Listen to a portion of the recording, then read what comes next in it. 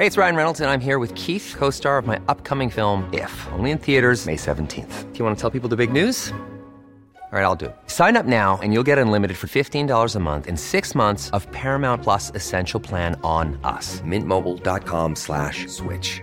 Upfront payment of $45 equivalent to $15 per month. Unlimited over 40 gigabytes per month. Face lower speeds. Videos at 480p. Active Mint customers by 531.24 get 6 months of Paramount Plus Essential Plan. Auto renews after 6 months. Offer ends May 31st, 2024. Separate Paramount Plus registration required. Terms and conditions apply if rated PG. Ryan Reynolds here from Mint Mobile. With the price of just about everything going up during inflation, we thought we'd bring our prices down. So to help us, we brought in a reverse auctioneer, which is apparently a thing. Mint Mobile Unlimited Premium Wireless. How to get 30, 30, bit to get 30, bit to get 20, 20, 20, bit to get 20, 20, bit to get 15, 15, 15, 15, just $15 a month? Sold! Give it a try at mintmobile.com/switch. $45 upfront for 3 months plus taxes and fees. Promo rate for new customers for limited time. Unlimited more than 40 gigabytes per month. Slows full terms at mintmobile.com. Ja, her sitter du og lurer på om du kanskje skulle leve ut drømmen og kjøpe deg en Land Rover til under en 250 000. Vel, det skal du få svaret på nå. Det blir også litt mer Tesla og hvordan egentlig den der 2 millioner kroners elektriske SUV-en til Mercedes. Dette Mil etter mil, en podcast om bil, og du, Defender-guiden, den kommer senere.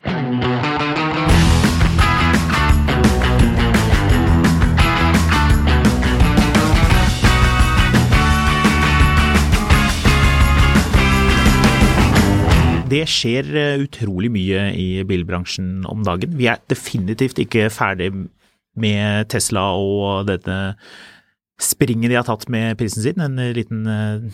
Et lite trappetrinn ned, eller 2, eller 10, eller hva man skal kalle det. Ja, vi litt uenige i veien videre her. Det litt gøy faktisk. Ja, det litt morsomt. Men det jo ikke noe sikkert rundt dette. Sikkert det at veldig mange lurer på hva det som kommer til å skje. Jeg lurte inn en liten feil i forrige episode. Jeg sa at P1 til Tesla 3-gangeren BMW, men den faktisk rundt 10-gangeren. Ja. 3,3 for BMW, og hva var det for Tesla? Det var 30... nå hadde jeg det tallet. 7. Ja, 37,8. Så det jo spesielt at det såpass stor forskjell på disse selskapene, og man prøver jo liksom å skjønne hva det som gjør at Tesla kan senke marginene sine såpass mye og såpass fort. Det spekuleres i at de så gode på å presse metallet, at de presser veldig mye stål, og derfor så det mer effektivt, og det går unna. Jesus Musk har gjort vann til vin. Ja. Nei, altså, igjen, jeg understreker, kjøp bilen, det en god pris på den, men noe her jo i ære. Ja. Så... Ja, hva mener du? Jeg mener at de må selge bil, med tanke på at du kan bestille bilen, altså etter noen år hvor det har vært umulig å få tak i en bil, og du kan gå inn og bestille bilen og få den før påske, spekket sånn som du vil. Det betyr at de har ikke veldig mye biler i backorder. Ja, men du vil ikke ha en hvit bil. Det vet jeg. Du vil ha en sølvbil. Ja. Sølv Model Y. Ja. Prismessig, hva havner du på da? Ja, altså hvis jeg skal ha en sølvfarget Model Y med bakhjulsdrift, den kan jeg få i løpet av januar-februar 2023. Ja. En sølvfargen, svart interiør, hva skal de ha for den? 19-tommer standardfelger. Jeg har ikke lagt til noen ting annet enn vinterhjul her nå.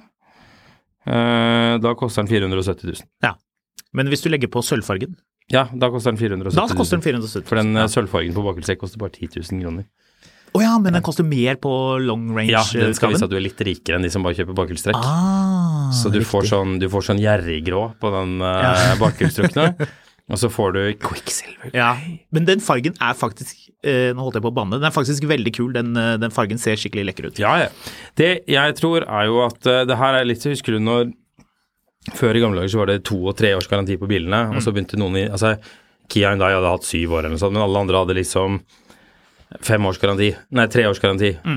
Og så plutselig var det noen som begynte å si, nei, vi skal ha 5 års garanti. Ja, det må vi også ha. Og så var det sånne runder rundt hvor du snakker med folk og bare, nei, de har ikke tenkt å gjøre noen ting. Og så blir det sånn pressingkalling dagen etterpå. Ja.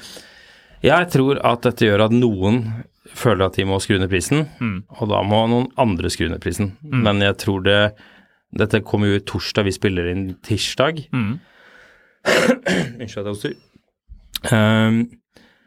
Det kan jo allerede være at noen har kuttet prisen når dette går live, men nei da, jeg tror det store klasseskillet kommer igjen nå. Og jeg tror de som sitter og snakker om at Tesla en premiumbil, in for a rude awakening. Kanskje Tesla ikke lenger noen premiumbil? Kanskje det ikke noen klasser lenger.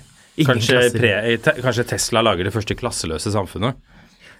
Jeg tviler, men det er interessant i alle fall. En annen ting som vi ikke har diskutert, som vi kan ta opp senere, jeg hadde ikke tenkt å busse frem med masse om det nå, men jeg oppfordrer våre lyttere til selv å tenke og komme med innspill og fundere på det. Hva skjer med leasing? Leasing jo helt avhengig av at man har forutsigbarhet. Og jeg tenker, det jo de som skal lease ut biler nå aller helst ønsker, at dette stabiliserer seg og blir roligere. Så blir det jo helt umulig da, å si hva skal restverdien være? Det ingen som kommer til å sitte og grine på grunn av at leasinggutta synes det vanskelig å regne ut av hva den bilen har vært om 3 år. Nei, men leasing jo et bra produkt. Du har en bil i 3 år, og så har du den ikke lenger. Du tenker ikke på hva den har vært. Nå leasing dødt. Det? Farvel leasing. Ja, litt det. Billig leasing i hvert fall det over for en stund. Ja, jeg tror man kan si det sånn at de store tyske, ikke sant, sånn som Porsche, har ikke så mye å si hva Tesla gjør for dem. For det blir jo, litt som vi var inne på i forrige episode, du kommer inn til Porsche og så sier de, ja, men jeg får jo en Tesla til den prisen, og da kan de si, ja, gå og kjøp en Tesla. Legg på 25 000. Det sier de nå, men jeg husker hvordan det var under forrige finanskrise, og da var det en jeg kjente, han var innom der bare for å kikke og ble pratet inn i en 911 mot at han kunne ha den 911 i et år eller 2 og levere den tilbake fordi han ga for den. Det helt konge. Fordi de var nødt til å få bilen ut av bøkene, liksom. Jeg så misunnelig på den dealen. Jeg har også lyst til å bli pratet inn i en Porsche og ha den gratis i et år. Ja. Hvorfor får ikke jeg sånne dealer? Nei, det vel dratetrynnen da. Jeg vet ikke, det her blir altså ingen bryr seg om hva leasingfolka sitter og griner om, men greia var det var en som hører på podcasten som skrev til meg at Tesla drev med ekstremt dynamisk prising. Dynamisk prising? Ja, det meglerspråk for uforutsigbar prising. Ja, de liker at det volatilt. Ja, men det som liksom greit, du slipper unna med det grepet her. Altså, de kommer til å bli tilgitt. Altså, det sitter masse folk forbanna selvfølgelig. Altså, det var litt gøy, for hvis du går på sånne Tesla-sider, så alle sånn, nei, dette veldig raust av Tesla, vi så glad for dette, og ja, det dumt for flipperne, men jeg skal eie bilen i 150 år, så det gjør ikke noe for meg. Penger penger, det bare ting, bla, bla, bla, sånn, veldig sånn. Så går du på Twitter, og det det bare sånn, yes, I'm burning down the house. Jeg har skrotet kontrakten min, jeg har snakket 3 av vennene mine ut av å kjøpe de bilene, jeg hater alt dette her, jeg føler meg så lurt, bla bla bla bla bla. Men til de henvendelser du får, når folk liksom lurer på, her skal jeg kjøpe ID et eller annet 4, eller den her jeg kan ha begge på hånden og så videre. Det jo nektelig fristende å si go for it, bare ta en sånn Model Y, kos deg med det. Du, jeg har grunnen til at jeg tror at de andre kommer til å bli nødt til å gjøre noe med prisene sine, og da jeg fortsatt der hvor jeg tror at premiumsegmentet, altså det blir et klasseskille her igjen, sånn som det var i gamle dager, hvor liksom vanlige folk, nå det vanlige folks tur til ikke å ha luksusbil igjen, for det liksom, vi skal tilbake til der hvor vi var for 20 år siden, hvor alle kjørte Opel og Toyota, fordi det kommer til å bli så store price gaps, men samtidig du får også så mye for pengene i den prisklassen her nå, at liksom, det blir jo bare jolleri. Men det som har overbevist meg litt om at jeg tror at noen må skru ned prisene, og det ikke noe sånn at jeg tror at de sitter oppe på frysja og liksom bare bestemmer seg for å slashe prisene og smøller. Jeg tipper at hvis noen kutter prisen, så det fordi man bestemmer det i Tyskland eller Sør-Korea eller USA eller noe sånt. Men det at jeg har fått forbausende mye meldinger fra folk som sier, vet du hva, jeg var litt usikker på hva jeg skulle gjøre, men på fredag så gikk jeg inn og bestilte en ny. Ja, jeg har også fått noen sånne meldinger. Og det greia, at liksom, du kan si at de brenner kanskje noen broer med de som har akkurat kjøpt en Tesla, men de har akkurat kjøpt en Tesla, så de skal ikke kjøpe noen bil akkurat nå. Nei, det har de ikke råd til. Men de som sitter og bestiller bil nå, det de som egentlig vurderte å kjøpe en annen bil enn Tesla, men som nå ser at shit, dette billig, altså. Skal vi, ja? Jeg må skyte en ting til slutt, for det påpekte du også. Ja. Jeg spekket opp denne bakhjulsdrevne Model Y-en med sølv metallic og vinterhjul, og med vektavgiften så koster den 470. Ja. Så det ingen som får denne bilen til 399. Nei. 399 skal vi gå så langt som å kalle det litt lurepris? Det lurepris. Ja, og samtidig da, 470, det ikke litt fristende å bare få firehjulstrekken med en gang for 50 000 til? Eller skal vi si at det en lur pris, for det går ikke an å kjøpe en Model Y til 399,990. Du må betale vektavgift. Hvor forbrukerombudet? Han Jo, men helt seriøst, det jo faktisk en ting de kunne tatt opp. Altså hvis du begynner å styre litt på sin Tesla, så finner du den prisen du faktisk skal betale. Men det litt sånn små, hva skal man si, kløktig, litt sånn, det ikke så mange andre bilprodusenter. Jeg tror ikke folk hadde blitt så veldig imponert hvis en annen europeisk bilprodusent gikk ut og begynte å reklamere for biler med utstyr, men uten avgifter. Det ville være ganske spesielt. Ja. Uredelig, kanskje? Det kan jo også være at ikke de helt har rukket å oppdatere der. Jeg vet ikke. Uansett, nok Tesla. Ja, skal vi hoppe over til en bil der pris ikke spiller noen rolle? Yep. En pris som så høy at det nesten et Veblen-gode, vet du hva det Nei. Det et gode der hvis prisen øker, så øker etterspørselen. Det jo en helt sånn unik situasjon. Kanskje, Rolex? Ja, litt. Ja, faktisk. Rolls-Royce, hvis du går inn på Wikipedia og kikker på artikkelen om dette her, så dukker det opp et bilde av en Rolls-Royce. Og det litt den derre jeg har lyst på det aller dyreste, og hvis det blir enda dyrere, da har jeg enda mer lyst på det. Sånn det kanskje for Mercedes EQS SUV, som da den ble lansert, liksom fremstod. Har du merket at du sier EQS SUV? Gjør jeg det alltid? Ja. SUV. EQS SUV? SUV, ja. EQS SUV, det blir noen sånn fuge-S inni der. Ja, det kommer den SS-en. Ja. Åja, nice. Ja. Marsjer videre, du. Ja. Dette en bil som kostet ganske edruelige rundt 1,1 millioner kroner, og den veldig godt utstyrt, på tross av at vi måtte gøye litt med at varme i rattet koster 70.900 kroner ekstra, fordi det bøndlet med noe av sånne andre greier. Ja.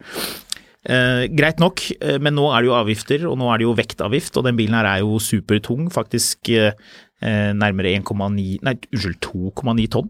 Nå har jeg kjørt bilen, og nå jo denne sperrefristen gått ut, så det betyr at jeg kan snakke om hvordan den å kjøre. Men først prisen.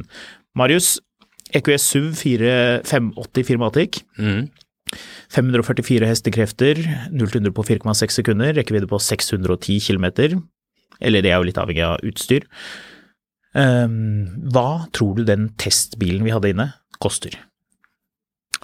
1,744. Den starter på 1,507. Ok, unnskyld, 2,3. Nei, det ikke riktig 2,3, men kanskje det kommer en sånn AMG-versjon som koster så mye. Testbilen, riktig nok uten 7 seter, av en eller annen merkelig grunn. 1,924, 556. Ja, takk. Så dette jo da noe som, dette blir Hemsedal Express. Det blir Geilo-luft i dekkene, naturligvis. Ja, det gjør det. Hva lurer du på rundt kjøreegenskaper? Ja, sånn det å kjøre når den veier nesten 3 tonn? Det det som så rart. Når du bare cruiser rundt, så den sinnssykt komfortabel. Det jo ikke overraskende. Jo, men det litt overraskende for våre lyttere som har kjørt litt... En Mercedes til 2 millioner kroner som at den komfortabel. Jeg skjønner at du ikke har kjørt så mye elbiler i det siste, men jeg som har testet alle elbiler... Ja, men altså... Vet at... Mill... Komfort når det kommer til en veldig tung bil, det ikke lett å få til, fordi du må passe på at ikke karosseriet beveger seg for mye, du må passe på at den fungerer i svinger, alle de tingene der. Men altså, hvis du kjører en iX M50, så jo den komfortabel, den har også luftfjæring, det standard på EQS-en, men den veldig myk, den sånn som EQS sedan, og det en stor fordel med den bilen, så det faktisk en glimrende bybil, vil jeg si. Kan den like svampete bremser? Nei. Den har bedre bremser, Mercedes har jobbet med bremsene, så de ikke lenger noe problem. Styringen, ganske presis. Jeg liker at du automatisk opp med hendene for å kjøre buss. Ja. Sånn. Definitivt. Bakhjulsstyring, 4,5 grad standard. 10 grader ekstrautstyr. Ja, hva må du bøndle da? Da det den pakken premium pluss til 70.100 kroner eller hva. Ja. Så du får varme i rattet og 10 graders bakhjulsstyring, for det må man jo ha. Men det som kult at da blir bilen veldig sånn manøvrerbar og kjekk i byen. Så jeg vil si faktisk en glimrende bybil. Og så kan du spørre hvordan den å kjøre på landevei? Ja, hvordan den å kjøre på landevei? Den ganske tung. Ja, det vil jeg tro. Ja. Den veier 3 tonn. Har du lagt merke til for øvrig når du inne, vi har snakket litt om å spekke bil på internett, har du vært inne og spekket BMW i det siste? Nei, så går du inn og så bare sånn, og jeg vil ha den option der, for å bruke det ut av dere. Ja, og jeg vil ha røykepakke. 18 millioner, klikker du på den. Ja, for å ha røykepakke, da må du også velge Soltak. Ja, soltak og M-sportpakke. Ja. Og bortfall av hengefeste. Ja. Ja, det det? Nei, men det jeg tror ikke kan du ikke røyke og kjøre henger samtidig i en BMW? Du kan definitivt røyke og kjøre henger. Det har jeg sikkert fortalt om tidligere med han som skulle gjøre ved hos en kompis av meg. Som han skulle rygge hengeren med den freelanderen sin. Og så sitter han samtidig og ruller seg en røyk mens han holder på å rygge. Og så dumper han kløtsjen med en feil, og da dauer jo bilen. Og da fyker jo alt på bakken over rattet på bilen. Ja. Dritt! Det var det han sa? Ja. EQS SUV blir den nye standarden. Det er jo prismessig, det begynner jo å bli en Range Rover-konkurrent.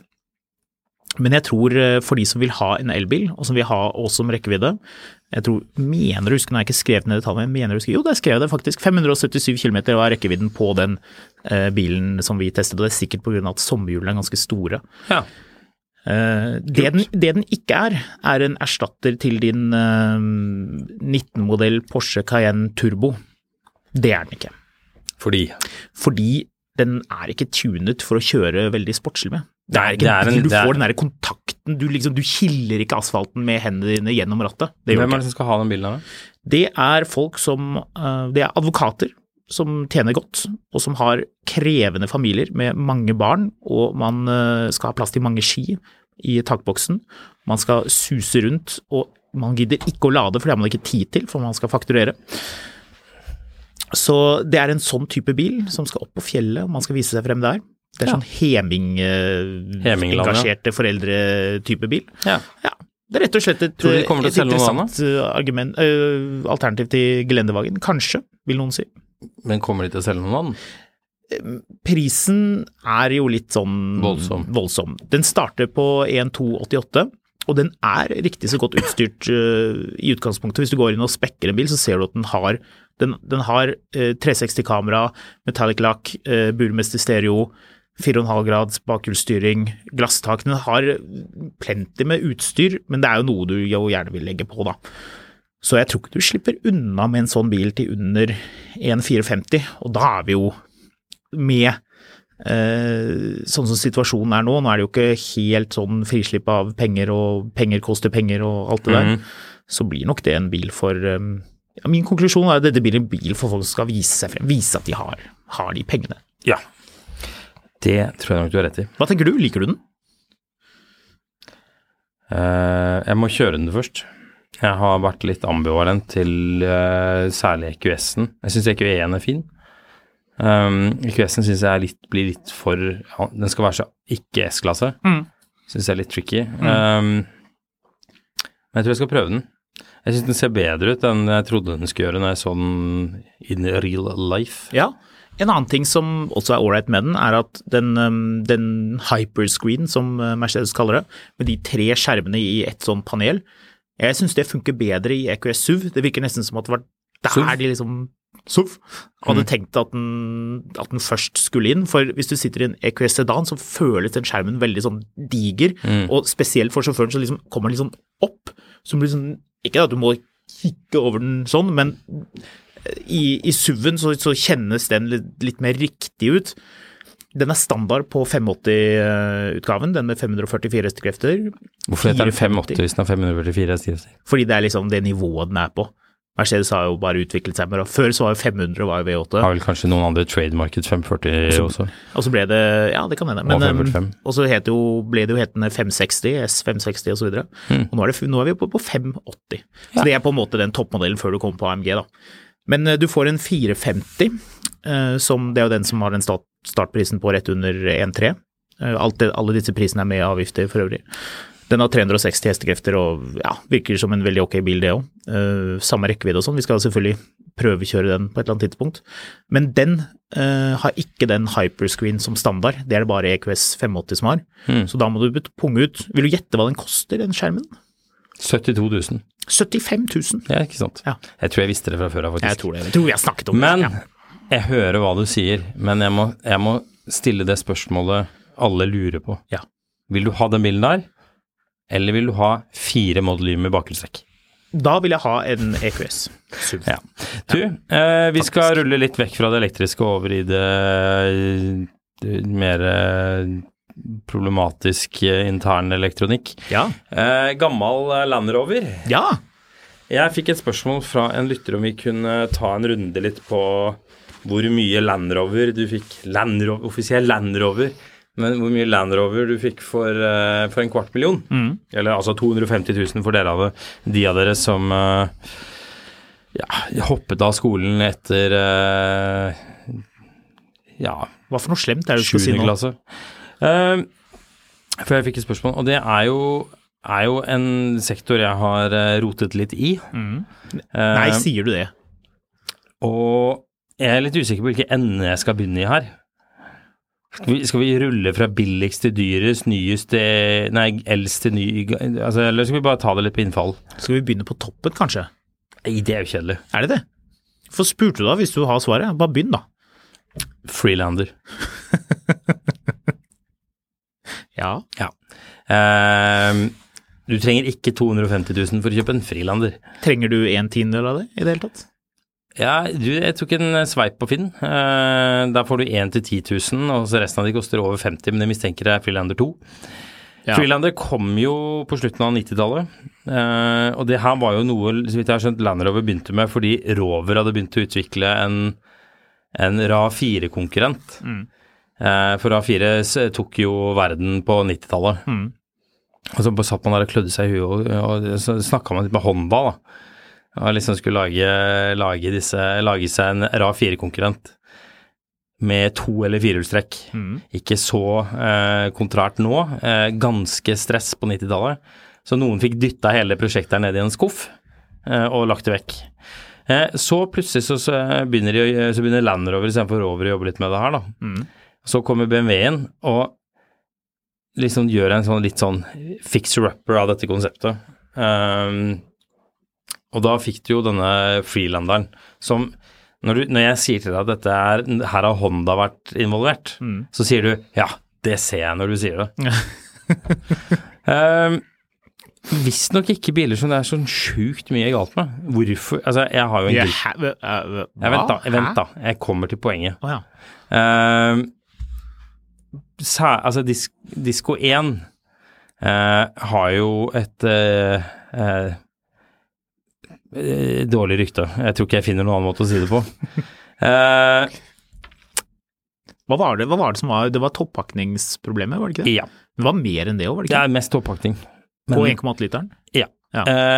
Men veldig, veldig mye problemer med den. Du fikk den jo med en dieselmotor. Det var en BMW pumpediesel? BMW 2 liter TD4 diesel. Ok, ja. For det var ikke en Common Rail-motor? Nei. Når var dette her? Slutten av 90-tallet. Ja, det kanskje var en Common Rail. Problemet med TD4 inkluderer vanskelig å starte, dårlig performance, dårlig, eller sånn røff tomgang. Alt sammen har med fuel pressure sensorer, dårlige injektorer og feil turbotrykk. Men ellers kjempefin. Det er den som entusiastene visstnok foretrekker fremfor den 1,8 liter K-Series-motoren. Fordi der var det helt sjukt mye toppakningsproblemer. Så der er det sånn det du liksom du kjøper deg av problemet for dette er billige biler som var billige for 20 år siden, men du skal da åpne kjølevæskereservoaret, og hvis det er noe som helst sånn ligner på majones, så er det ikke toppdeksel, eller ikke veivhusventilasjon som det er på alle andre biler. Da er det en sikker indikasjon på at noe er galt med toppakninga. Okay. Det var jo en recall på det greiene her, hvor de fikk en sånn multi-layer steel toppakning. Og det skulle kurere problemet. Men de som gjorde jobben hadde ofte ikke peiling på hva de holdt på med. Nei. Så det er slett ikke sikkert at dette er i orden selv om toppakningen har funket. Men kan du kjøpe en sånn bil nå, trygt? Nei. Men du kan ikke det? Nei, du kan kjøpe det Freelander 2. Altså, Ja. sånn, det er sikkert noen som blir hissig av de greiene her, men dette var ikke veldig godt bygde biler. Freelander 2 derimot har rykte på seg for å være den minst problematiske Land Roveren laget i moderne tid. Ja, når kom den? Når var det den dukket opp? Det var vel ute på... Jeg fant, mens du finner ut av det, jeg fant en 2004-modell, 1,8, Ja, som selges av Tommy. ja. Jeg tror jeg vet ikke det er. Han skriver, dette er jo da en sånn modell hvor du kan ta av taket. Det skrives her, den svarte hardtop kan tas ned, og da blir bilen cabrio, skrives det her. Ja. 35 000 kroner, 133 000 kilometer, 2004-modell. Hvor mye? Hvor mye var? 35 000. Ja. For en cabrio, den ser jo veldig Diesel eller søt bensin? ut.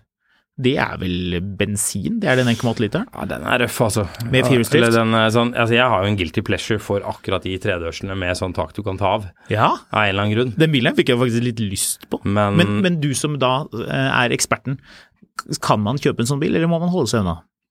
Du kan kjøpe en sånn bil, men den skal være billig, fordi du risikerer at dette ikke går så jækla bra. Det som er at liksom, det er ikke så langt opp til en Freelander 2. For å si det sånn, jeg fant det en nå, den er akkurat solgt da. Nylig EU-kjent, sånn outlet-bil da, men likevel 45 000 for en Freelander 2. Da gidder du ikke å kjøpe en Freelander 1 hvor du risikerer at, liksom at det blir sånn når du koker spagetti, og så heller du av vannet. Det er liksom toppakninga på bilen. Ja. Så, Vannet eller spagettien? Den der sil-effekten som kommer ut under. Sånn, ja. Nei, Freelander 2, hvis du skal ha en, sjekk EGR var det vel? Ja. For det er stort sett alle de er solgt med diesel. Ja. Ikke den bilen, jeg tror de fleste av de som hører på dette her sitter og lurer på om de skal kjøpe uansett, så jeg tror vi bare ruller elegant videre. Vi ruller videre til... Vi tar unna en liten sekkepost til, kjapt. Ja, Disco 1 og 2? Nei, vi kommer dit. Ja. Nei, men du var nesten inne på det. Ja. Discovery Sport og Evoque. Ja. For de får du under 250 000 nå. Det skulle jo bare Ja da, det er 10 år gamle biler, så det er ikke et sjokk sånn sett. Men Vel var de dyre nye, men de har holdt seg bra i pris, synes jeg. de holdt seg bra lenge, men nå kan du få en for mellom 100 og 200 000. Der har det ikke vært så veldig mye sånne spesielt typiske Land Rover-problemer. Utover at du bør ha sjekka, den bør ha god servicehistorikk, og du bør ha sjekka at EGR og dieselpartikkelfilter er sett på og gjort noe med. Typisk sånn dieselpartikkelfilterbil hvor det går tett, og så koster det masse penger. Ja, visstnok så er det de sånn største problemene som oppstår med de bilene, har vært det. Det er jo solgt sjukt mange av de i utlandet. Altså, det er jo relativt moderne bil, en 8-trinns girkasse som etter hvert ble en 9-trinns girkasse på Evoquen. Discovery Sport gidder jeg ikke å snakke så veldig lenge om, for den er nesten ikke solgt noen av, og det er basically den samme bilen. Tenk om han lytteren som skrev inn til deg sitter og håper at det er den du skal ta opp. Ja, men da kan han sende meg en melding på Instagram, Skamlund, så skal vi adressere det der. Det har vært noen problemer med dørlatches, altså disse hengslene. Og låsene, EGR-kuler og halvdekkspumpe. Utover det så er det vært veldig lite problemer med det, men bare sjekk at de punktene har vært gjort. Sånn, kan du kjøpe en sånn? Ja, det kan du. Gidder vi å snakke mer om det? Nei. Bortsett fra Jeg mistenker at det er andre Land Rover-modeller du har lyst til å snakke mer om. Det er mer av det jeg kan om. Jeg vet at Evoquen ble designet av Victoria Beckham. Ja. Nei, men hun var sånn gjestedesigner, tror jeg. Ja, hun kom med noe innspill. Ja, det var vel ikke tull. Men det ble jo en kjempesuksess for Land Rover. Alle ble jo umiddelbart dritbesunnelige på Land Rover som fikk til det segmentet så bra, og fikk til å lage en forholdsvis billig bil og selge den ganske dyrt. Ja, altså dette var jo en bil som konkurrerte i RAV4-segmentet, egentlig sånn størrelsesmessig sett, bare den kostet vel dobbelt så mye nesten, ja. Du fikk den sånn 2-dørs, eller 3-dørs, altså med... Og cab. Ja, stemmer det, cabben. Og jeg elsker den. Jeg husker da vi hadde den på test inne her på jobb, så kikket vi på prisene. Jeg fant ut at du kan få en BMW 440i, altså den med 3 liter rekkesekser twin turbo, cab For Husker samme du pris. når vi var i Alpen når vi møtte det amerikanske paret? Ja. Han er bond-traderen og hun nye kona hans med nye støtfangere foran. Ja. Ja. Og hun var jo da ute på afterski hver gang vi møtte de i uansett. De hadde jo dratt på bryllupsreise i en bil de hadde leid av Sixt i München og kjørt til San Anton. Men de hadde hatt med seg skiene sine fra USA, eller brett, eller hva det var for noe, let's face it, brett. Ja. Så de måtte kjøre med taket nede. Ja. Hele veien fra München til San Anton i snøvær. Burde noen ha forklart dem at de kan slå ned baksetene? Jeg tror ikke du kan det på caben. Kan du ikke det? Jeg tror ikke det, fordi der er jo takmekanismen, vet du. Det høres jo helt merkelig ut. Så, skal vi gjette på at disse folk her var litt dumme? De er iallfall skilt. Jeg har de på Instagram. Har du det? Ja. Det er gøy. Begge to har gifta seg på nytt. Og la oss si det sånn, de er ikke fylt 30 av disse folka. Nei, ok. Er det lov å si? Kommer folk til å skru av denne podcasten hvis jeg sier at Evoque Cab er en bil jeg synes er litt artig? Det største problemet med den er at den har den samme dieselmotoren som alle de andre bilene har. Nei, du tar feil. Jeg testet denne bilen, den var oransje, og jeg synes den dieselmotoren faktisk funket veldig ok. Hva tok jeg feil i nå? Har den samme dieselmotoren som de andre bilene har? Nei, at den ikke funket så veldig bra. Nei, den er jo bare kjedelig med dieselmotoren. Uansett, ferdig med de bilene der. Det er litt sånn underlig hvordan man skal dele opp det her. Vi kan jo begynne med P38, som er en Range Rover. Skal vi til Range Rover nå? Vi skal ikke ta ferdig de andre Land Roverne da? Ok, da tar vi ferdig de andre Land Roverne. Disco 1 og Disco 2? Ja.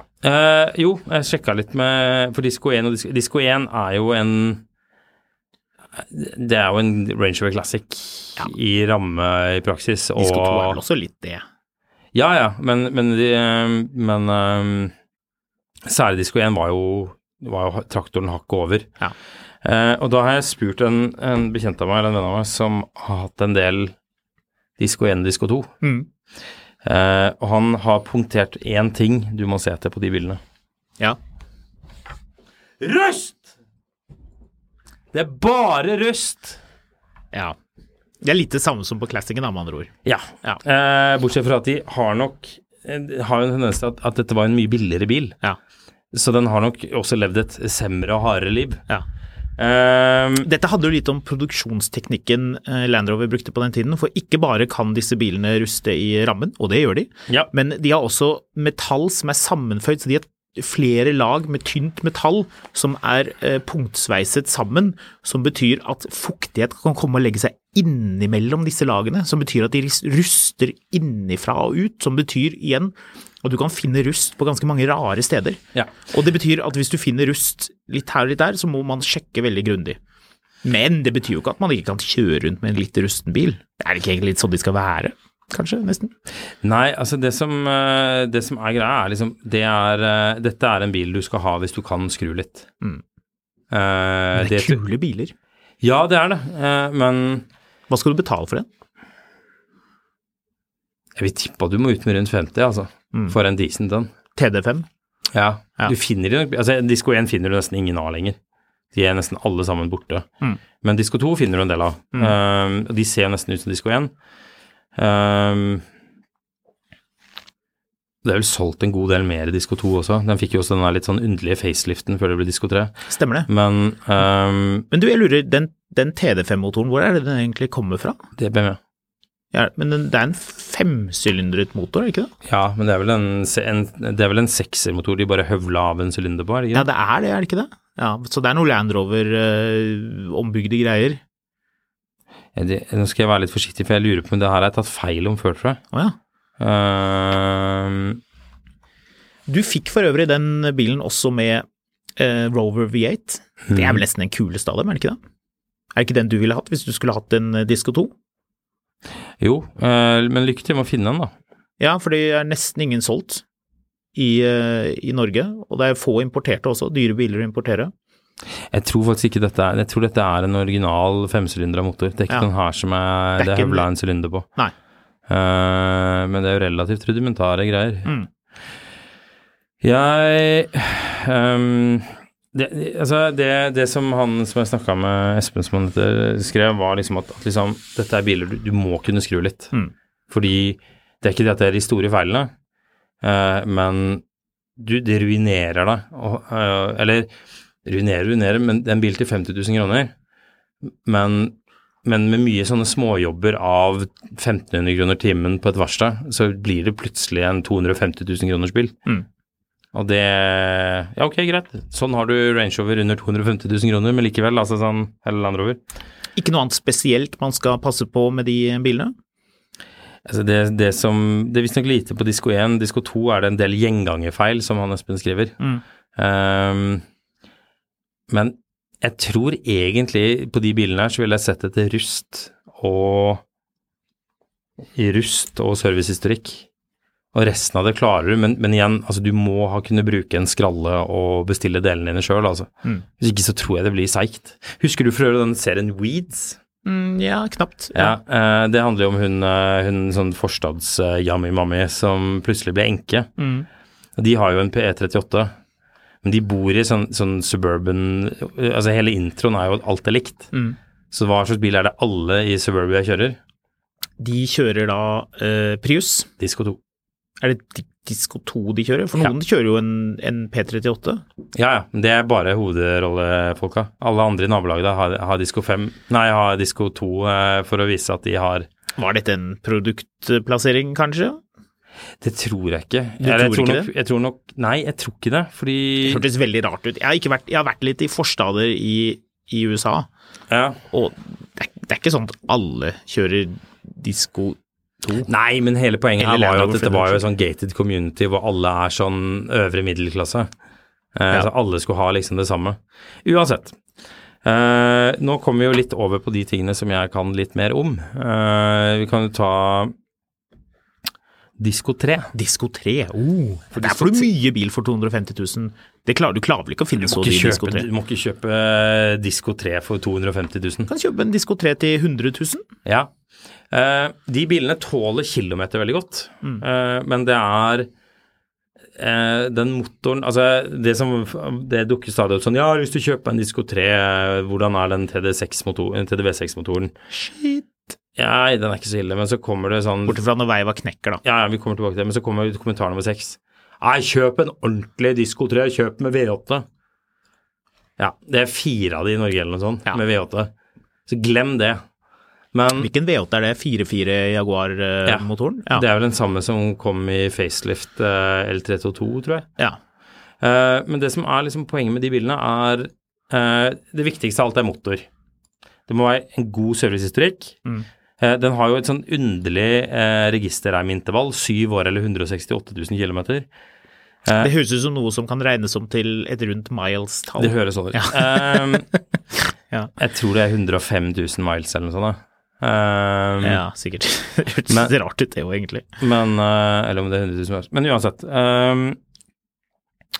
det som er liksom poenget er at de bilene blir laget med en oljepumpe, altså i sånn registerreimløpet, så sitter den jo på oljepumpa som en del av det her. Men det jernet som den oljepumpa er laget av, er ikke så fryktelig bra. Nei, det er ikke det. Så det knekker, og da river den jo med seg veiva i slengen. Ok. Så du må ha tak i en bil som har byttet olje jevnlig. Jeg tror de gikk så langt som å si at de skulle ha ny olje på 6000 kilometer eller noe sånt. Ja, det er veldig ofte. Du skal bytte olje 2 ganger i året. Det er sånn at du må legge inn et oljeskift når du er på sommerferie i Europa. Og du booker en liten time. Og så når du starter de bilene, så har de en sånn lyd i de første sånn 2-3 sekundene til disse til oljen kommer opp til toppen? Ja. Problemet ditt er hvis den lyden fortsetter å være der. Ja, ikke kjøp hvis den er der. Nei. Men ikke bli stresset hvis motoren er kald, og den har en sånn tap de første par sekundene den starter. Det har de alle sammen. Ja. Men det må være godt oljetrykk, og oljepumpa må være byttet, hvis ikke så må du beregne bytten, og da må du ta registerreima i samme slengen. Utover det, så er det ikke sånn veldig mye, bortsett fra at de bilene er stort sett eid av 2 grupper mennesker, enten folk som tar veldig bra vare på tingene sine, eller folk som frakter sementblander inne i bilen. Ja. Og du ser ganske fort det, fordi bilene er sykt herja. De kom jo i S, SE og HSE-spekk.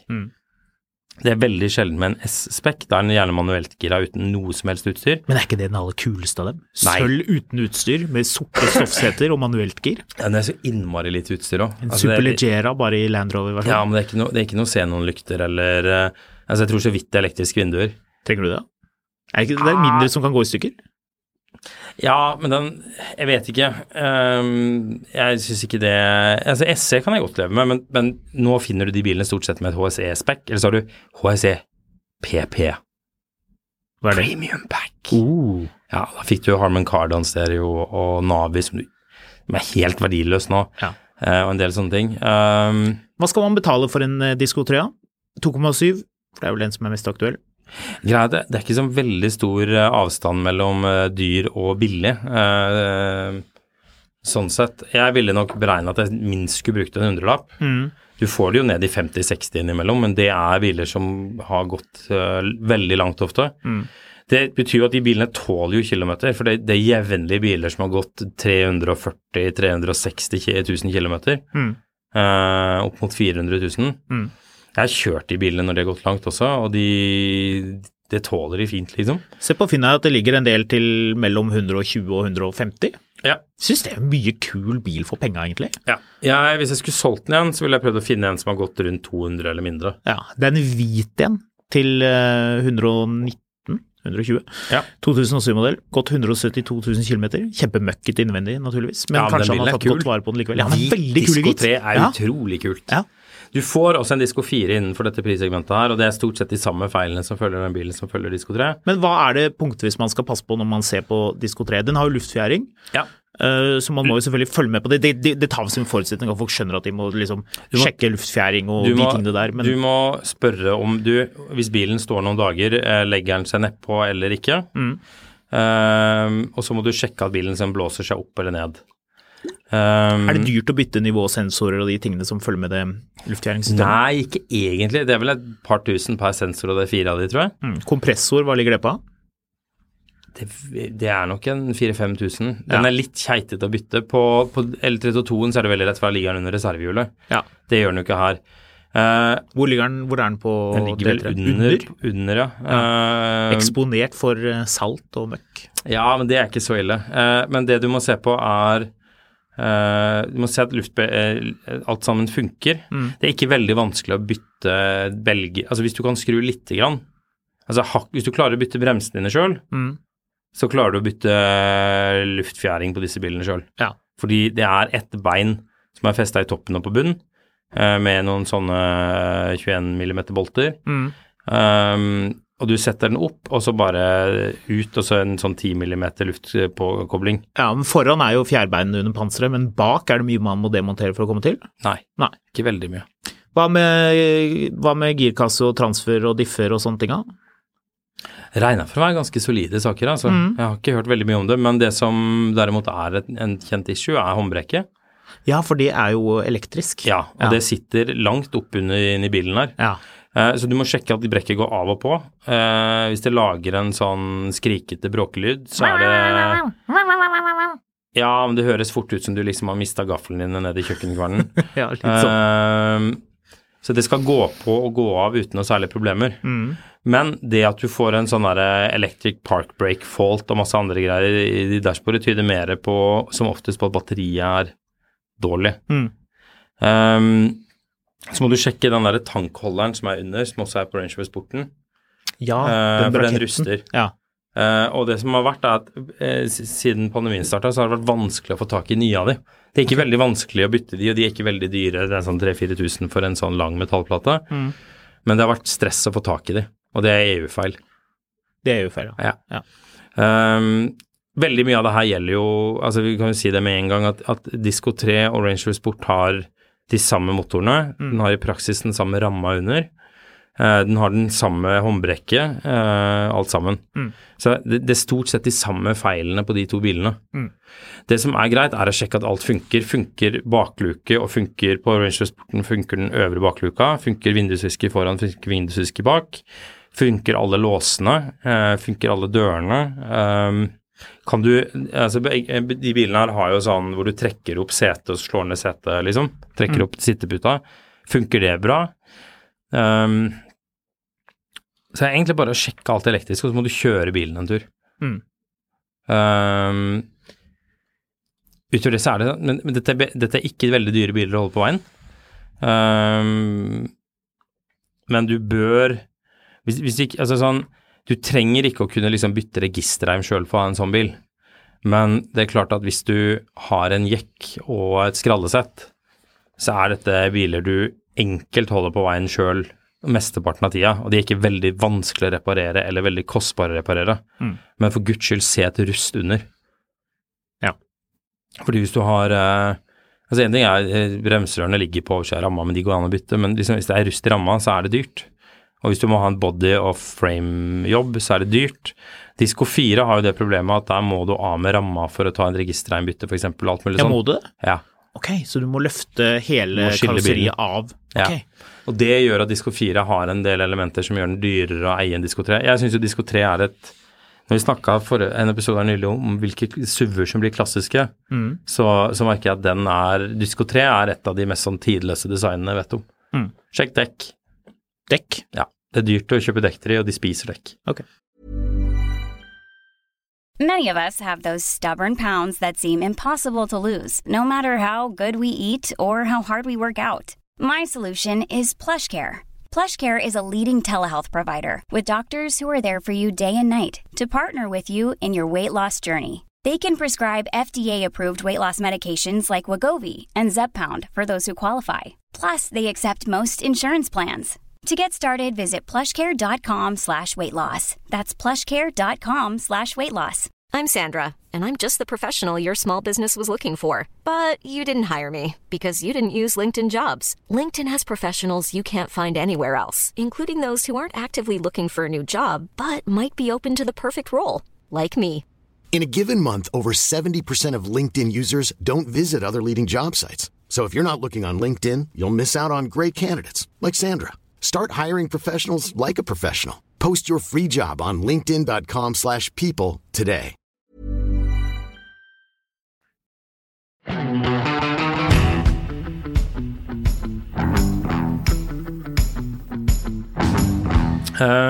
Hva neste til under 250 000?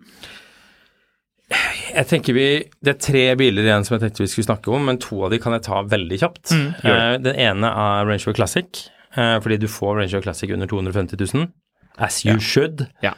Der det egentlig bare én ting du trenger å vite. Altså det en bil hvor enten så du så rik at du kan betale 500 000 for en liksom sånn nut and bolt restorated bil, liksom, og alt greit, eller så må du kunne skru bitte litt. Ja. Men det sjukt lette biler å skru på. Hvis du kan bygge en sånn Land Rover Defender i Lego, så klarer du å skru på en Range Rover Classic. Alt sitter lett tilgjengelig, alt lett skrudd fast, alt liksom veldig greit, det masse plass å jobbe på, alt fint. Det eneste du skal bry deg om, ikke kjøp med luftkjæring. Jeg har det på min, jeg synes det litt charmerende, men det mest hodepinne. Men det bare én ting å bry seg om. Rust. Ja. Du klarer ikke å ta, altså lykken bedre enn forstanden, så min bil har veldig, veldig lite rust på karosseriet. Men den hadde rust i ramma, som gjorde at jeg måtte lære meg å sveise, for jeg finner jo ikke noen som sveiser lenger. Men det koster masse penger og masse tid å ta igjen. Kjøp heller en bil til 100-150 000 enn å tenke at du skal lære deg å sveise opp en til 15 000 kroner i garasjen din. Topp tipp, setene pleier å slutte å fungere, de elektriske setene. Det den samme kontrollenheten som du får på Mercedes 126. Ja. Så man kan hoppe inn og kjøpe den, hvis den billigere. Nei, kanskje ikke så veldig mye billigere, jeg lurer på den ganske dyre deler. Så sjekk at de elektriske setene funker, for de funker absolutt aldri. De elektriske setene funker fint. Gjør de det, Marius? Nei, men sorry, det funker fint å reparere de, hvis du ikke har memory-setter. Ja. Hvis du har memory-setter, så du in for a world of pain. Jeg liker, dette veldig detaljert kunnskap her nå. Ja, det vet jeg, fordi den der lille drittboksen som styrer setet på min bil, der sitter et lite sånn Varta-batteri som skal huske hva seteinnstillingen Det har lekt batterisyre på kretskortet, og det koster 7 000 kroner. Perfekt. Nå klarte vi å skremme folk vekk fra å kjøpe Land Rover. Nei, men altså hjelpes Classic, det dukker opp 4 av de på Finn i år eller noe sånt. 2 av de står med 4 punkterte dekk i graven, og 2 av de helt sånn sjukt dyre uansett. Det som trivelig med Classicen at det en ganske artig artig bil å kjøre. Det er ikke sånn at du liksom finner en sånn vei ut Renebakke og skal kjøre hardt, men det er en morsom bil, får masse bra oppmerksomhet, og det er trivelige... Så er det en sånn bil du bare kan vrenge opp i en snøfonn, og bokstavelig talt bare komme deg inn og ut med den uansett. Hvordan er dieselen egentlig? Har du kjørt den? Jeg har aldri kjørt dieselen, men visst nok skal de være ganske ok. De er ikke kjappe, men det er, let's face it, ikke 3,9 eller 4,2 heller. Det er en VM-motor, er det ikke det? Ja, en del av de har jo fått en sånn Nissan Patrol-motor, hvis jeg husker riktig. Tenkte det er en kul oppbygging, med 6 diesel. Noen har til og med satt inn en 300 turbodiesel. Ja, det er tøft. Så de skal faktisk være ganske decent, altså. Det leder oss jo over i nest siste kandidat her. Det som ofte skjer når folk skal kjøpe disse bilene, det er jo, jeg drømte med sånn klassisk bestandig, ja. Og så sitter du og ser, og så ser du venter på Finn, og så dukker det opp en, men den kostet alt for mye penger, og så ble den solgt. Endelig når du har overtalt kona til at du skal kjøpe den bilen likevel, så ble den solgt. Og så ser du, vet du hva? Det er ganske mange P38 på Finn, og den er ganske bra priset. Ja, og det er en bra bil også. Er det dumt å kjøpe en av de til 10 000 kroner? Ja. Men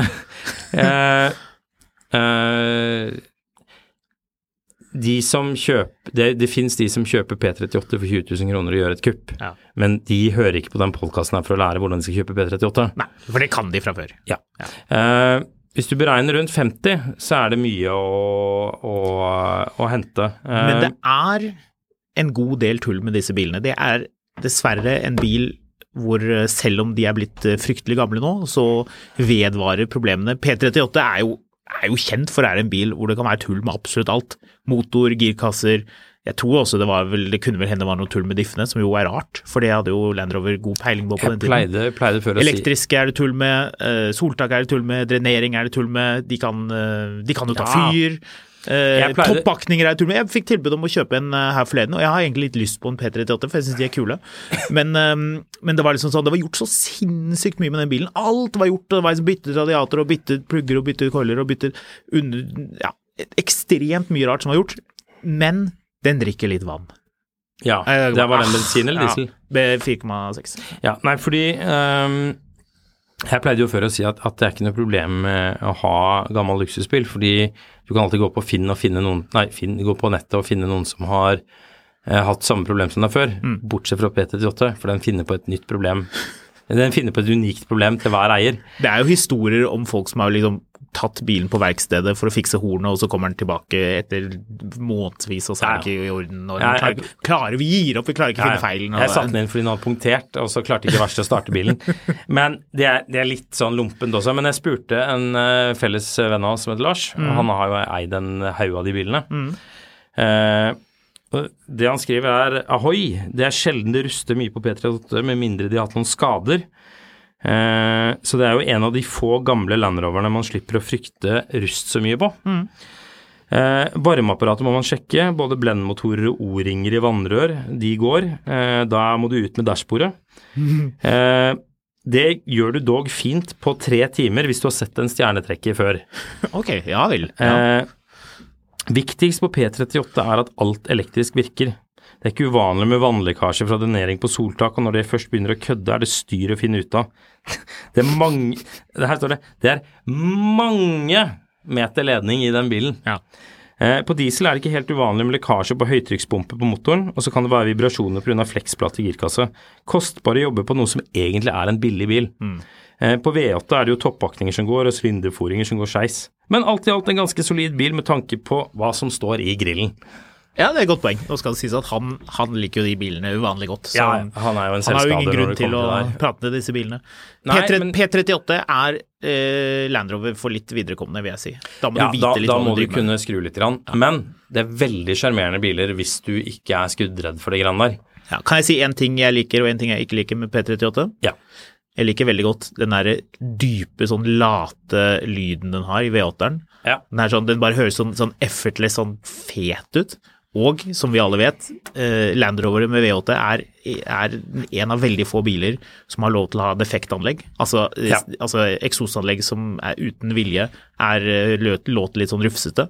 Så en litt sånn kraftig låtende P38, det er alltid tøft. En ting jeg ikke liker på de bilene, og når jeg sier dette, så kommer folk til å gå inn på Finn og sjekke og selv konkludere med det samme, er jeg helt sikker på. Det er rattet, for dette er jo sånn første generasjon airbag-ratt. Airbag-ratt. som kjempestort og klumpete og stygt og teit. Så, det veldig 90s, det rattet. Ja, det bare sånn ja, nei, det Visstnok så endret det rattet seg på siste faceliften som kom i sånn 2000 eller sånn. Okay. Da fikk den et litt annet ratt. Okay, hvis jeg husker riktig. Ja. Det er litt for meg, altså. En av de første bilene som jeg la merke til, som hadde for eksempel hvite seter med blå piping. Ja. Noen piping-seter, så du følte deg ordentlig regal. Ja. Og P38 jo ikke en spesielt interessant bil å kjøre.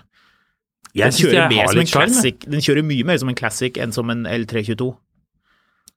Ja, virkelig. Men ok, skal vi gå og ta, hva det den siste bilen til 250 000?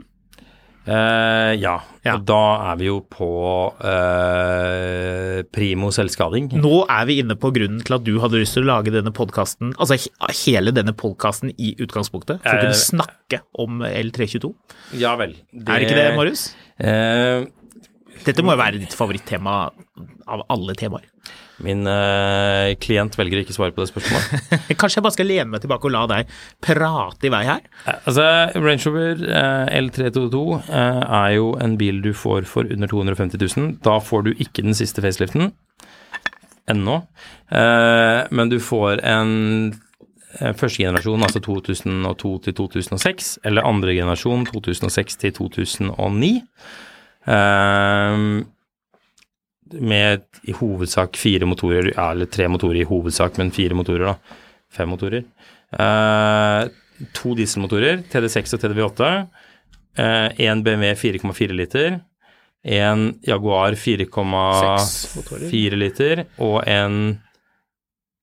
den superchargen var en 4,2 og så 5 liter. 4,4 diesel og så 5 liter. Ja, 4,4 diesel får du ikke til under 250 000. Nei, unnskyld. Ja, det var under 250 000. Du får så vidt en sånn 4,2 supercharge, tror jeg. Jo, det får du godt under hvis den skikkelig skrotete. Ja.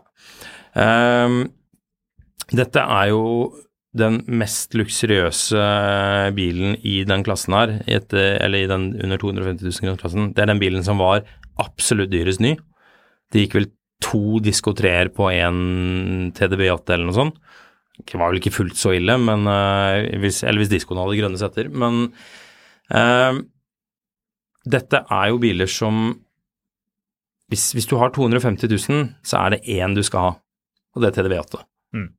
Det den bilen det desidert minst tull med, og det den bilen som desidert mest moderne. 3,6, 272 hestekrefter, 600 Newton, var det ikke det? Jeg tror det var 620, tror jeg. Var det det? Ok. Twin Turbo V8 diesel høres skummelt og nifst ut, egentlig ikke det. Faktisk ganske holdbar konstruksjon. Hvis du går på nettet, så det sånn, du må sjekke turboene, så dyrt. Men jeg har hørt om 2 TDV8-er som har byttet turboer. Jeg har hørt om ganske mange TDV8-er i Norge, så det ikke så veldig vanlig. Det har mer å si at den har god servicehistorikk. Det jo en del gjengangere, uansett om det facelift eller ikke på de bilene her. Du kan godt kjøpe en TD6, men da skal den koste under 100 000 kroner, for den bilen det 0 til 100 på 14 sekunder. 13,6. Ja, jeg hører VLTP-rekkevidden din og sier 14 sekunder. Den har en girkasse som underdimensjonert til den tunge bilen. Det en GM-girkasse som egentlig kom fra ble hentet inn til X5-en for at de skulle få X5-en på veien fort nok. Der vel halvparten av de girkassene byttet. Satt inn forsterket girkasse, men de går de girkassene også. Rust på bakskjermer dyrt å fikse. Og da går rusten ned til på innsiden av dørene og ned til kanalen. Det ikke fullt så dyrt å fikse det der, men det dyrt å fikse skjermer bak, for det må av, og du må gjøre det ordentlig skal det bli fint. Bakluken ruster. Øvre bakluke ruster, nedre bakluke det sjelden ruster. Kan finne på å ruste på innsiden, i flensen på innsiden. Ja, men det har jeg nesten aldri sett. Men jeg har sett det på en god del X5-er. Ja, X5-ene ruster der. Sjekk at det elektriske funker, særlig på pre-facen, fordi det et sånn BMW 7-seriesystem, som trukket og sitter i venstre bakskjerm, og der kommer det enten vann inn fra den rustne bakskjermen, eller så kommer det inn fra takluka, og hvis den fyller seg med vann, så det anlegget dødt, og det koster, selv brukt, så koster det fort 5 000-6 000 kroner å bytte de delene. Og så har du skal vi se, så har du den 4.4 BMW-motoren, den vel bare å det er vel også en litt bil for viderekommende. Det er vært en fin motor, men den drikker. Plunder. Ja, jeg synes ikke den har vært så mye plunder sånn sett, men det er tørste, altså. Kan strekke kjeder, vanos. Det er mye oljelekkasje fra de motorene, fordi plasten og pakningen blir sprø og lekker på sånne kronglete steder. Generelt på 20 år gamle biler, at du må beregne å bytte sånne veivhusventilasjoner og Ja, men oljelekkasjer fra pakninger som er vanskelig å komme til. De lekker fra baksiden, kan de finne på å gjøre. Pakningen er ikke så vanskelig å bytte, men den har en sånn syklonfilter som sitter på baksiden av motoren. Ja, det går fint å bytte det selv hvis du gidder å gjøre det, men det koster 10 000 til 15 000 kroner hvis du setter det på et verksted, for det tar en ettermiddag å gjøre det. Ja. Men det er ikke vanskelig, det bare tar tid. Til 250 000, da er det jo ingen verdenstvil om at det er TDV8 som er den å anbefale. TDV8 kan du dra hjem til en skeptisk partner med og si at den bilen her kan vi bruke hver dag. Den kan vi kjøre til hytta med, og dette er en trygg bil for ungene å sitte i, og vi kommer oss hjem fra fjellet, og vi kan bruke den på elgjakt, og det er liksom alt mulig rart. Se etter en bil noen har brydd seg om, se etter kvittering eller dokumentasjon på at noen har giddet å bytte olje på diffene, giddet å bytte olje på girkassa, bytte olje på motor ofte. Ja, rett og slett at noen virkelig har brydd seg om det, er det ikke enig i det, Marius? Ja, servicehistorikk er viktig, og så er det med rusten, altså. TDV8 også? Det er jo fra 2007 og nyere. Den ruster på de samme stedene. Ja. Det er jekkfeste bak, det er bakskjermer og øvre bakluke. Men dørene ruster ikke?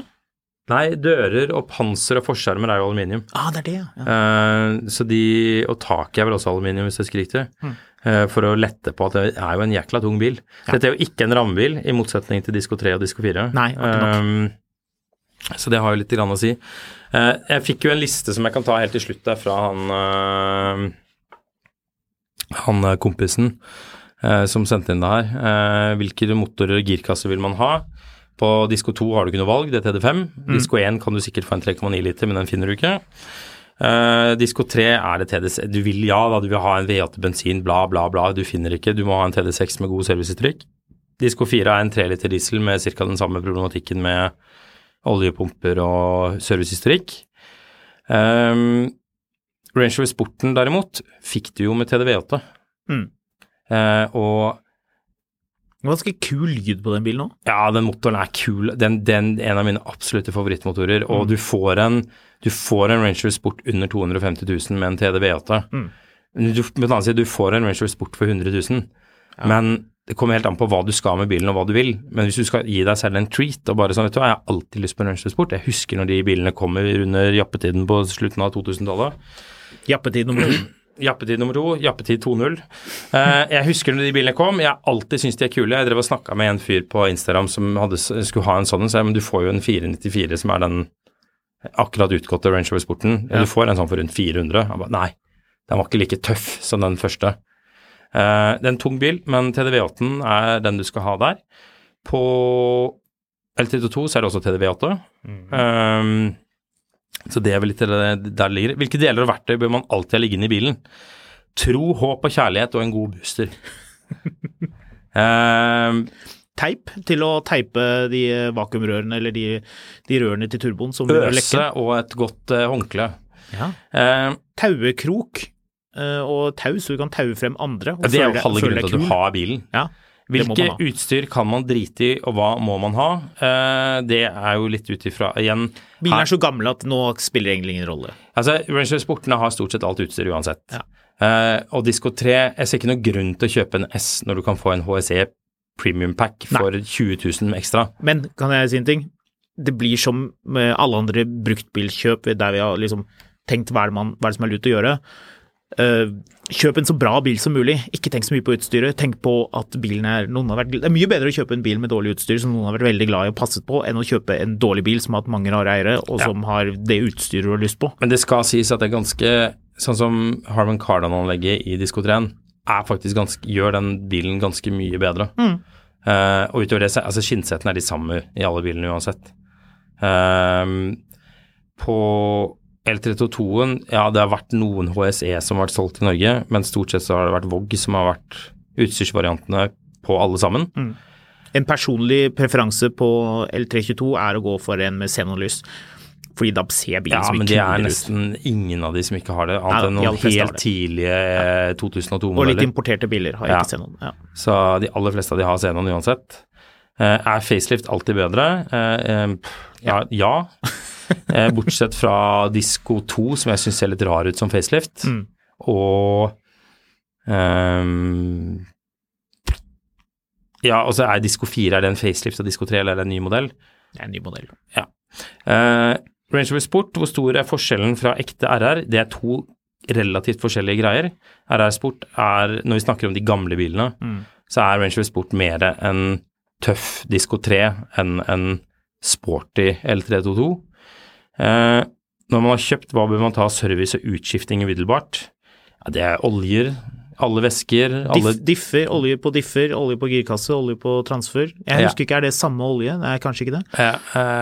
Motorolje, filter. Ja, jeg vil nok også tatt en runde og sett over kjøleslanger og turboslanger og sånn.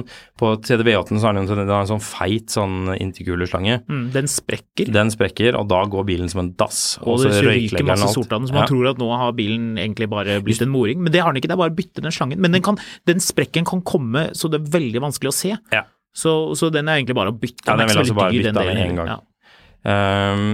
Hva Rustevor, det har vært gjennom. Hvilke LR-biler har best pris på deler? Jo, det gammel Disco og Range Rover Classic. Dyreste Range Roveren, men alt i alt veldig greit. Så, hva bør en do-it-yourself satse på denne hvis den skulle vært en forholdsvis stabil familiebil? Disco 3 eller L322 TDV8. Helt til slutt, dette var det vi klarte å dra igjennom, så skal jeg bare si en ting. Hvis du sitter nå og tenker at vet du hva, jeg har kjent etter på dette presset med å kjøpe meg Tesla, og jeg vil spare 100 000. Jeg har spart 100 000, jeg kjøper en Tesla Model S. Du kan få en Tesla Model S for 100 000 på Finn. Men skal du? Tesla Model S, Performance 85, 2013, svært godt utstyrt bil selges, gratis lading. Bilen har fulgt alle service og reparasjoner og foretatt på offisielt Tesla-versted. Eksempelvis var siste service 9. september, der hvor blant annet høyre bæreren ble byttet ut. All service på bilen ligger i systemet til Tesla, kan bekreftes av Tesla. Så sitter du og tenker, 100 000. Det her jeg jo ikke hatt. Bilen selges svært billig på grunn av at batteriet har feilet.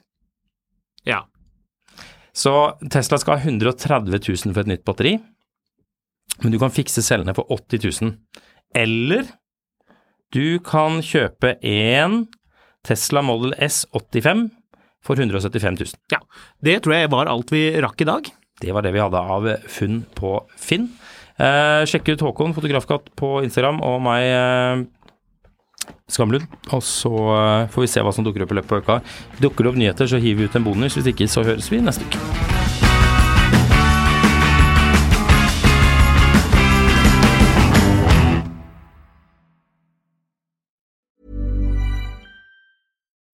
When you need mealtime inspiration, it's worth shopping Kroger, where you'll find over 30,000 mouth-watering choices that excite your inner foodie. And no matter what tasty choice you make, you'll enjoy our everyday low prices, plus extra ways to save, like digital coupons worth over $600 each week. You can also save up to $1 off per gallon at the pump with fuel points. More savings and more inspiring flavors make shopping Kroger worth it every time. Kroger, fresh for everyone. Fuel restrictions apply. Save big money and transform your home with new appliances now at Menards. We offer the lowest prices and the largest in-stock appliance selection. Ready to take home today. Check out top appliance brands, including KitchenAid, Maytag, Whirlpool, Amana, and Criterion. Upgrade your home and save big money on new appliances at Menards. Shop our entire selection of appliance options online today at Menards.com. Save big money at Menards. Mil etter mil, en podcast om bil, en podcast fra Finansavisen. Programledere Håkon Sæbø og David Kordal Andersen. Produsent Lars Brenden Skram. Og ansvarlig redaktør Trygve Hegnar.